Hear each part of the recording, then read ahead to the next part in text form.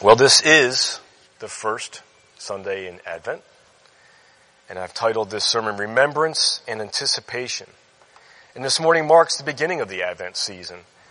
And the one Advent tradition that comes to most of our minds is the lighting of a candle each week, culminating in a center candle on Christmas Eve. And I remember as a child the excitement of lighting another candle each week, waiting for that to occur. And I wish we could do that here, but renting in a school, there's fire code issues, and we can't. But that process of waiting each week to light another candle, culminating again with this center candle on Christmas Eve, it was an exciting tradition growing up as a child in the church. As if the thoughts of gifts and treats on Christmas morning, the approaching Christmas day, didn't build up enough excitement in the mind of a child, the tradition of lighting the candles added to the anticipation even more. Now, as a child, I really had no understanding of the true significance of the Advent season, and as a child, I really didn't care. I was focused on the prospect of unwrapping gifts on Christmas morning. But in a culture that today shuns tradition more and more all the time, I thought it would be good to learn why we have this tradition. So what is Advent? For many Christians unfamiliar with the liturgical year, there may be some confusion surrounding the meaning of the Advent season. Some people may know that the Advent season focuses on expectation and think that it serves as an anticipation of Christ's birth in the season leading up to Christmas. And that is part of the story, but there's actually more to Advent. The word Advent is derived from the Latin word adventus, meaning coming, which is a translation of the Greek word parousia. You can correct me, Joe, if I'm wrong on that. Scholars believe that during the 4th and 5th centuries in Spain and in Gaul, Advent was a season of preparation for the baptism of new Christians at the January feast of Epiphany, the celebration of God's incarnation represented by the visit of the Magi to the baby Jesus, his baptism in the Jordan River by John the Baptist, and his first miracle at Cana. And during this season of preparation, Christians would spend 40 days in penance, prayer, and fasting to prepare for the celebration. See, originally there was little connection between Advent and Christmas morning. By the 6th century, Roman Christians had tied Advent to the coming of Christ. And by the coming they had in mind was not the coming of Christ in a manger in Bethlehem, but his second coming in the clouds as the judge of the world. It was not until about the Middle Ages that the Advent season was explicitly linked to Christ's first coming on Christmas morning. Advent symbolizes the present situation of the church in these last days as described in Acts 2 and Hebrews 1.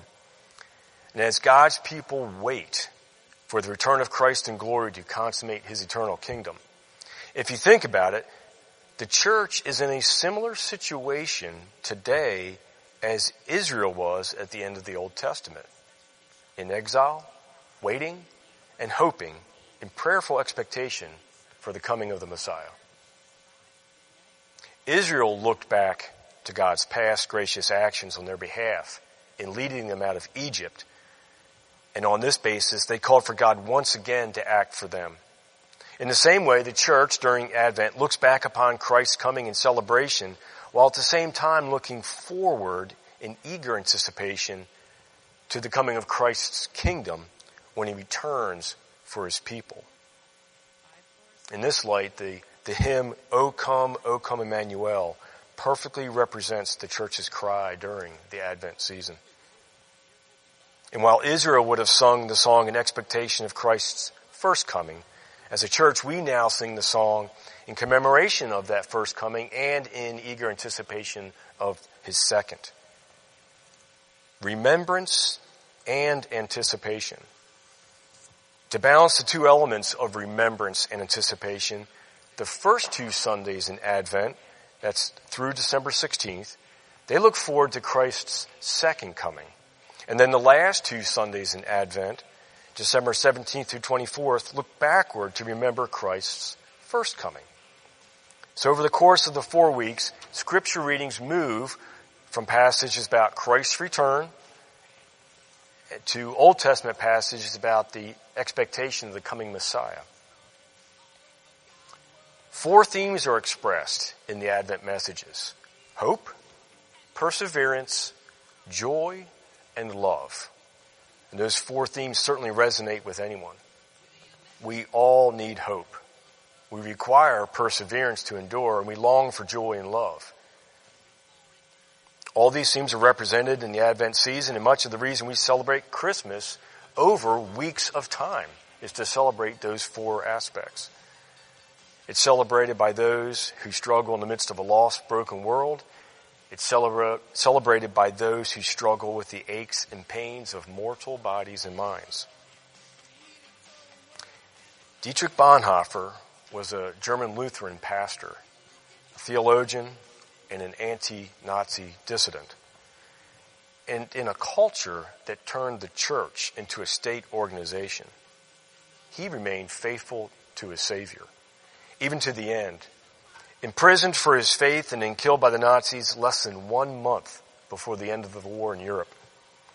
Bonhoeffer described Advent this way: the celebration of Advent is possible only to those who are troubled in soul, who know themselves to be poor and imperfect, and look forward to something greater to come. That is the essence of Advent, looking forward to something greater to come. So with that background and understanding in mind, let's open our Bibles this morning to hear about the first theme of Advent, hope. I'll be reading from 1 Corinthians chapter 15, verses 1 through 26. Now I would remind you, brothers, of the gospel I preached to you, which you received, in which you stand, and by which you are being saved, if you hold fast to the word I preached to you, unless you believed in vain. For I delivered to you as of first importance what I also received, that Christ died for our sins in accordance with the Scriptures, that he was buried, that he was raised on the 3rd day in accordance with the Scriptures, and that he appeared to Cephas and then to the 12. Then he appeared to more than 500 brothers at one time, most of whom are still alive, though some have fallen asleep. Then he appeared to James and to all the apostles. Last of all, as to one untimely born, he appeared also to me. For I am the least of these apostles, unworthy to be called an apostle, because I persecuted the church of God. But by the grace of God, I am what I am. And his grace toward me was not in vain. On the contrary, I worked harder than any of them, though it was not I, but the grace of God that is with me. Whether then it was I or they, so we preach, and so you believed. Now, if Christ is proclaimed as raised from the dead, how can some of you say there is no resurrection of the dead? But if there's no resurrection of the dead, then not even Christ has been raised. And if Christ has not been raised, then our preaching is in vain and your faith is in vain. We are even found to be misrepresenting God, because we testified about God that he raised Christ, whom he did not raise, if it is true that the dead are not raised. For if the dead are not raised, not even Christ has been raised. And if Christ has not been raised, your faith is futile, and you are still in your sins. Then those who have also fallen asleep in Christ have perished. And if in Christ we have hope in this life only, we are of all people most to be pitied. But in fact, Christ has been raised from the dead, the first fruits of those who have fallen asleep. For as by a man came death, by a man has come also the resurrection of the dead. For as in Adam all die, so also in Christ shall all be made alive. But each in his own order. Christ the first fruits, then at his coming those who belong to Christ. Then comes the end, when he delivers the kingdom to God and Father, and after destroying every rule and every authority and power. For he must reign until he has put all his enemies under his feet. The last enemy to be destroyed is death. Because this is God's word, let's take a moment in prayer before we begin our study. Heavenly Father, we are grateful for this morning. We're grateful for the opportunity to gather together as believers and open your word. And God, I pray that as I speak, your truth would reign. Father, overcome my mortal failings, and may your truth ring true, loud and clear. We pray this in your Son's name. Amen. So what is hope? What is meant by hope? And I believe that we all here realize and understand that when we speak of hope, we're not referring to some wishful fantasy. Christmas is right around the corner, and many people may say, I hope we have a white Christmas. When we say something like that, we are declaring something we wish for, something there is no certainty of, but we desire it nonetheless. There is no power in that sort of hope. Indeed, to live your life based on a wishful belief is empty foolishness. Much of the world celebrates Christmas even though they do not follow Jesus as the Christ. Even though they do not claim Christ as their Savior, they call Christmas time a season of hope. People are nicer to one another, more gracious, more giving. For a brief time, the majority of people emulate their perception of Jesus, limited and inadequate though it may be. And for a few weeks, everyone is happier and more joyous than normal. Then the long gray days of January set in. The bills arrive from all the celebration, and that temporary joyous feeling evaporates under the burdens of life. That hope was temporary. It was temporary because it was a mere injection that simulated a cure rather than a permanent and inextinguishable cure. It was a mortal attempt for hope when what is required by sin and death is an irrefutable, inextinguishable, and eternal cure. To understand Christmas, to appreciate the significance of the birth of Jesus, we have to look at the purpose for his being born a man. Our minds immediately go to the truth that his birth and coming as a man enabled the sacrifice, which purifies us and grants us salvation. Yes, that definitely gives hope. But that is not the end. And that is not the final chapter. Even saved, we still remain here on this earth. Though redeemed by his blood, we have to suffer the slings and arrows. We still have to feel pain and suffer in a fallen world. And for many people, those slings and those arrows can pull them down, leave them feeling helpless in this life. And Jesus Christ, because he loves us, came to be the remedy for that hopelessness, that present need we have in these mortal bodies. And just as Kyle preached last week, Jesus declared that I am the bread of life. Whoever comes to me shall not hunger, and whoever believes in me shall never thirst. Obviously, Jesus is not speaking here of physical bread and water. Just as we need bread and drink to sustain us physically, Jesus is telling us that he knows we need spiritual sustenance. Being fallen, mortal creatures, we are powerless against eternity without the Christ and the Holy Spirit active and dwelling within us. In this way, hope in Christ is our spiritual nourishment. We've all experienced that feeling of being famished. Your stomach empty and aching. You get a headache. You feel like all your energy is sapped. It just plummets. And you feel as if you're sapped of all your strength, and even the smallest of tasks seems a terrible burden. You just want to close your eyes and wait it out. But you also know you can't sustain that condition very long. So you get a little bit of food in you, and a drink of water, and it's amazing how immediately you feel 100% better. The burdens of life can leave you feeling spiritually and emotionally famished. When we attempt to plow through this life under our own strength, we are certain to become weary and weakened.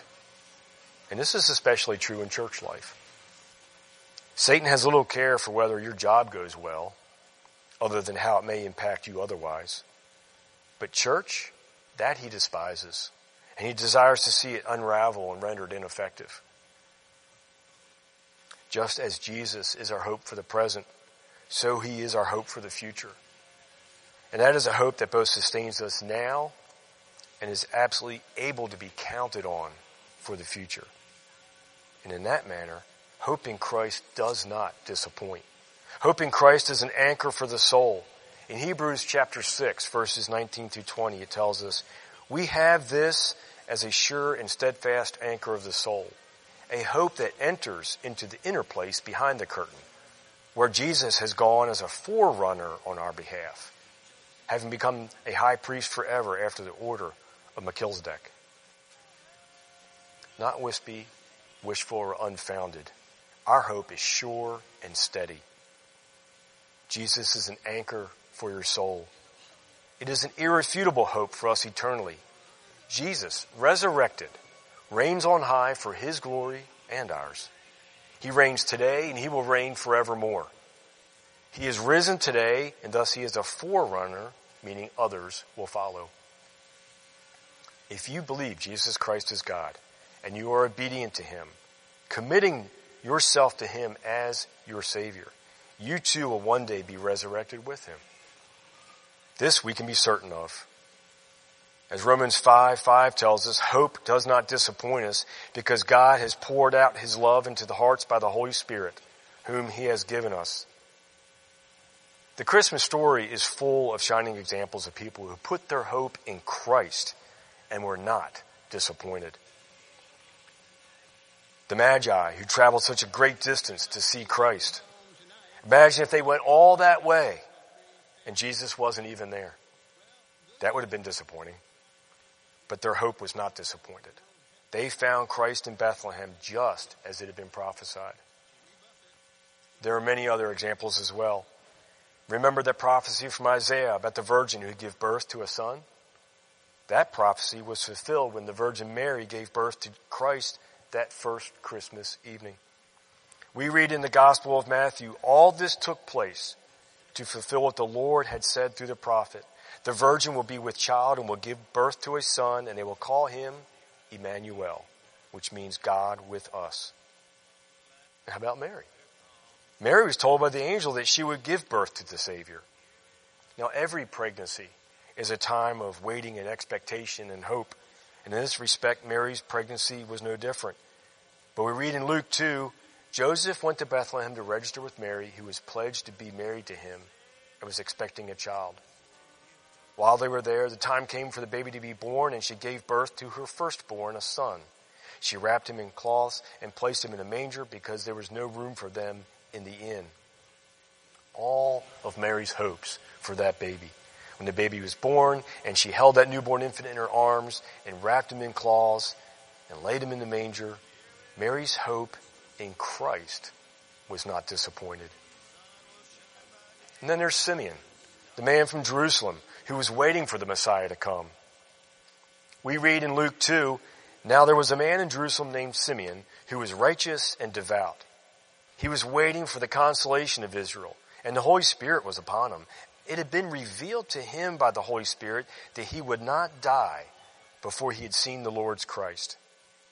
Moved by the Spirit, he went into the temple courts. When the parents brought in the child Jesus to do for him what the custom of the law required, Simeon took him in his arms and praised God, saying, Sovereign Lord, as you have promised, you now dismiss your servant in peace. For my eyes have seen your salvation, which you have prepared in the sight of all people, a light for revelation to the Gentiles and for glory to your people Israel. God told Simeon that he would see the Messiah before he died. And at the precise moment that Joseph and Mary were bringing Jesus into the temple, the Spirit moved Simeon to be there as well. Simeon put his hope in Christ, and he was not disappointed. And then remember that the Advent season is not just about those who waited for Christ's first coming. It's also about us who wait for Christ's second coming. When Christ returns, he will banish all evil. He will make all things right. He will restore the earth. And we will see Christ face to face. And all our hopes will be fulfilled. In Romans 8, we read, we ourselves who have the first fruits of the Spirit groan inwardly as we wait eagerly for our adoption as sons, the redemption of our bodies. For in this hope we were saved, but hope that is seen is no hope at all. Who hopes for what he already has? But if we hope for what we do not yet have, we wait for it patiently. The world places faith in themselves, their belongings, sometimes even a wishful hope for change. To believe in Christ is to place your hope in an eternal, risen, breathing God who has overcome death itself, and he reigns on high. Without his birth, Jesus would not have been crucified. Without his crucifixion, he could not have died. Without dying, he could not have been resurrected. And without the resurrection, there is no hope. That is why here in verses 16 to 17, Paul tells us, "For if the dead do not rise, then Christ is not risen. And if Christ is not risen, your faith is futile." What foolishness to place your eternal hope in a man, even a good man. Paul goes on to clarify more. If there is no resurrection, there is no Christian faith. To be certain, if there is no resurrection, all ends with the last beat of your heart. Then how in vain would our faith be? In verse 19 he tells us, "If in Christ we have hope in this life only, we are of all people most to be pitied." But that is not the limit of our hope, because that is not the limit of our Savior. Yes, Jesus died on the cross. His heart stopped beating, and he was pierced by a spear. No more oxygen to the brain. He ceased. Had he been merely a man, that would have been the end of it. But Jesus, though fully man, was also fully God. And he conquered death. And he rose to live again. And he is alive this day. We all have hope because he lives. He lives because of his resurrection. And one day we shall experience resurrection as well. And what a glorious day that will be. So what will happen on that day? Paul tells us here. "For as in Adam all die, so in Christ all will be made alive, but each in his own turn. Christ, the first fruits then, when he comes, those who belong to him. Listen, I tell you a mystery. We will not all sleep, but we will all be changed. In a flash, in a twinkling of an eye, at the last trumpet. For the trumpet will sound, the dead will be raised imperishable, and we will be changed. For the perishable must clothe itself with the imperishable, and the mortal with immortality. Therefore, my dear brothers, stand firm. Let nothing move you. Always give yourselves fully to the work of the Lord, because you know that your labor in the Lord is not in vain." There are three important elements to his second coming revealed here. Who Jesus is coming for, what will happen when he comes, and how it will happen. First, Jesus is coming for those who belong to him.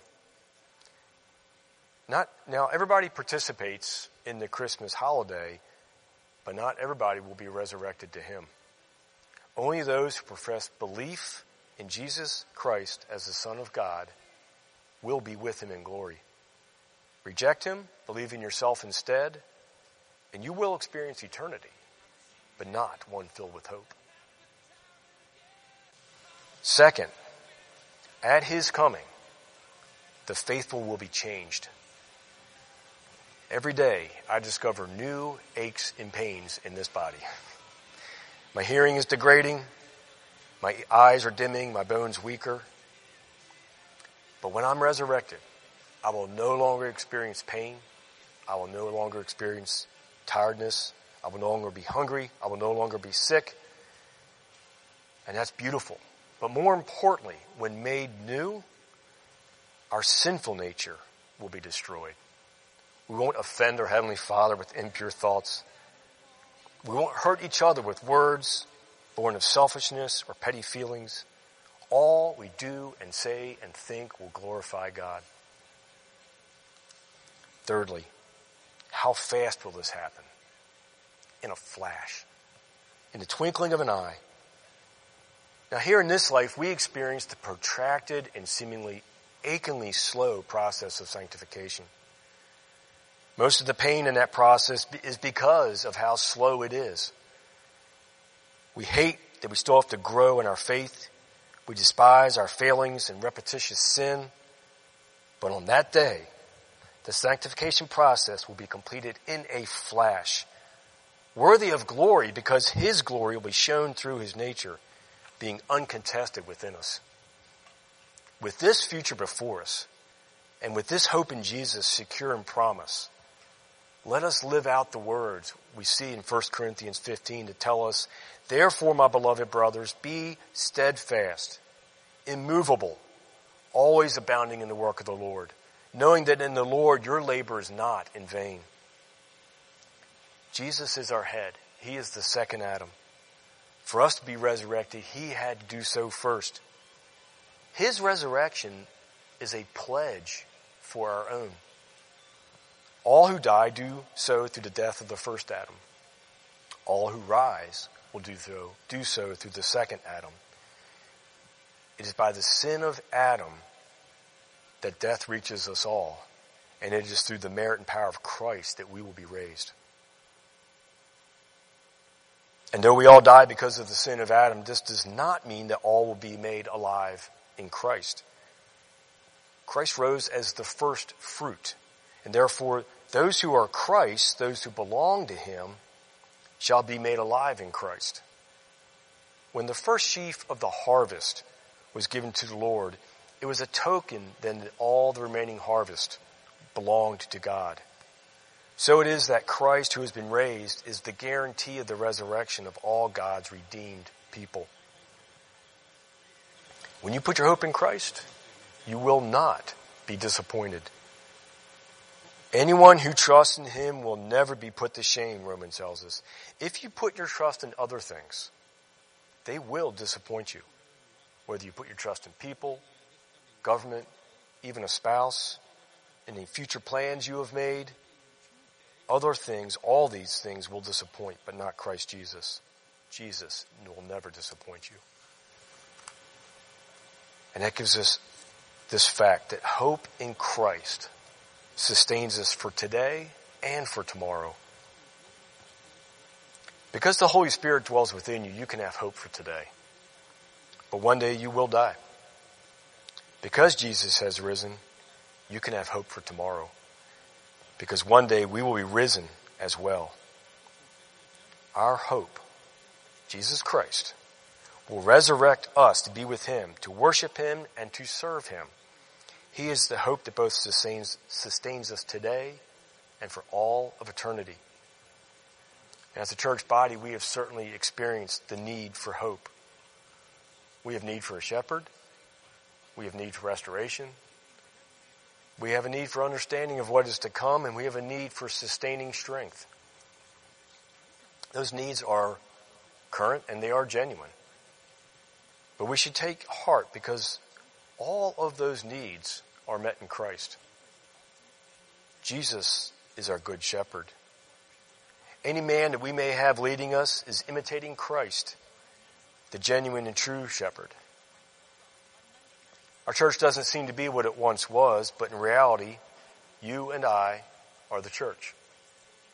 We are still here, still gathering to worship, give praise to our Creator, and thus we exist and we press on.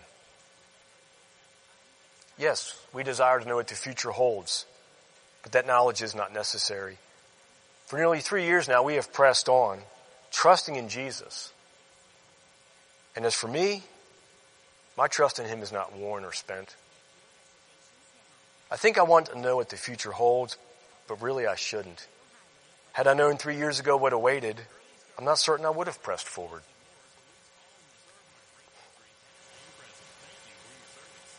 But Jesus gives us what we need for today. That is why in the Lord's Prayer we pray, give us this day our daily bread. He is our spiritual sustenance. And I only need what Christ has in store for us today and nothing more.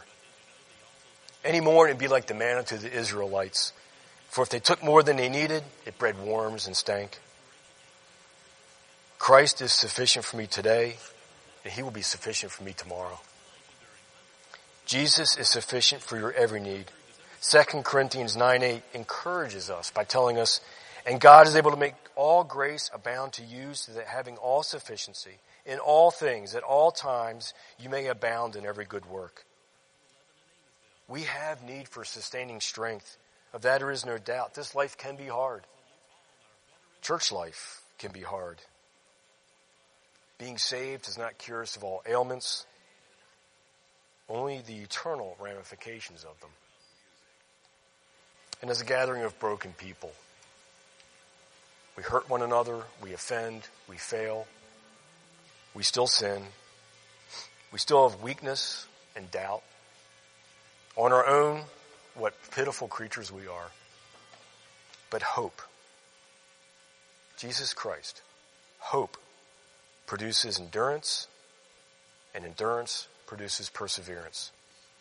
You are strengthened when you place your hope in a faithful and almighty God. Psalm 146 tells us, blessed is he whose help is the God of Jacob, whose hope is the Lord his God, the maker of heaven and earth, the sea and everything in them, the Lord who remains faithful forever. You don't have to trust in a mere man. You don't have to trust in government or banks or even a spouse. You have hope in a pure, loving, grace-filled Savior.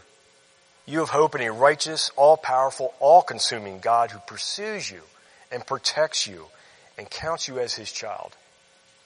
You have hope because he cannot fail. He cannot be defeated, even by death itself.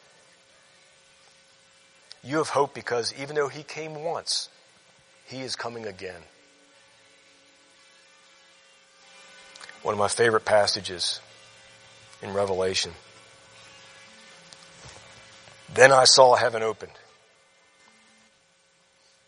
and behold, a white horse. The one sitting on it is called Faithful and True, and in righteousness he judges and makes war. His eyes are like a flame of fire, and on his head are many diadems, and he has a name written that no one knows but himself. He is clothed in a robe dipped in blood, and the name by which he is called is the Word of God.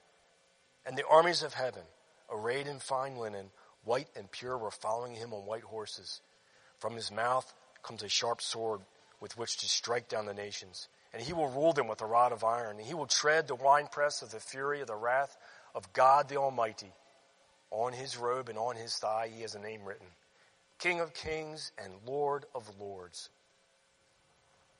This is a God whom you can place your hope in and who fills you with hope.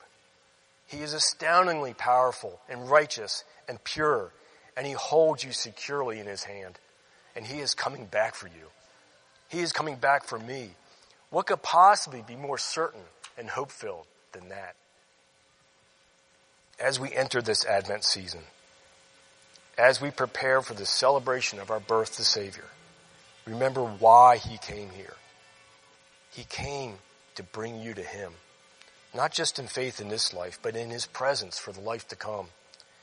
Be filled with wonder at the babe, how he was willing to submit to the limitations and pains of this life.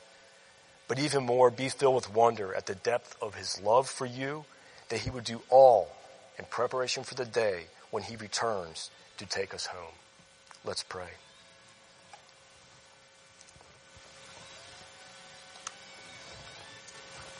Father, we worship you. Who but you could give us such hope, such assurance, such strength for perseverance? Only you can, Father. And it is only through the work of Jesus that we are redeemed to you. We can be counted as your sons and daughters. Yes, we long for that day when the imperfections of this body and of this mind and this spirit are wiped clean and we are made anew in the twinkling of an eye, and we are changed. And we can physically worship you in your presence. Father, until that day comes, give us the strength to press forward. Have the Holy Spirit speak in our minds, reminding us where our hope lies, not in the things of this world, but in you. And may we be faithful to share that with others. It's in Jesus' holy and perfect name we pray. Amen.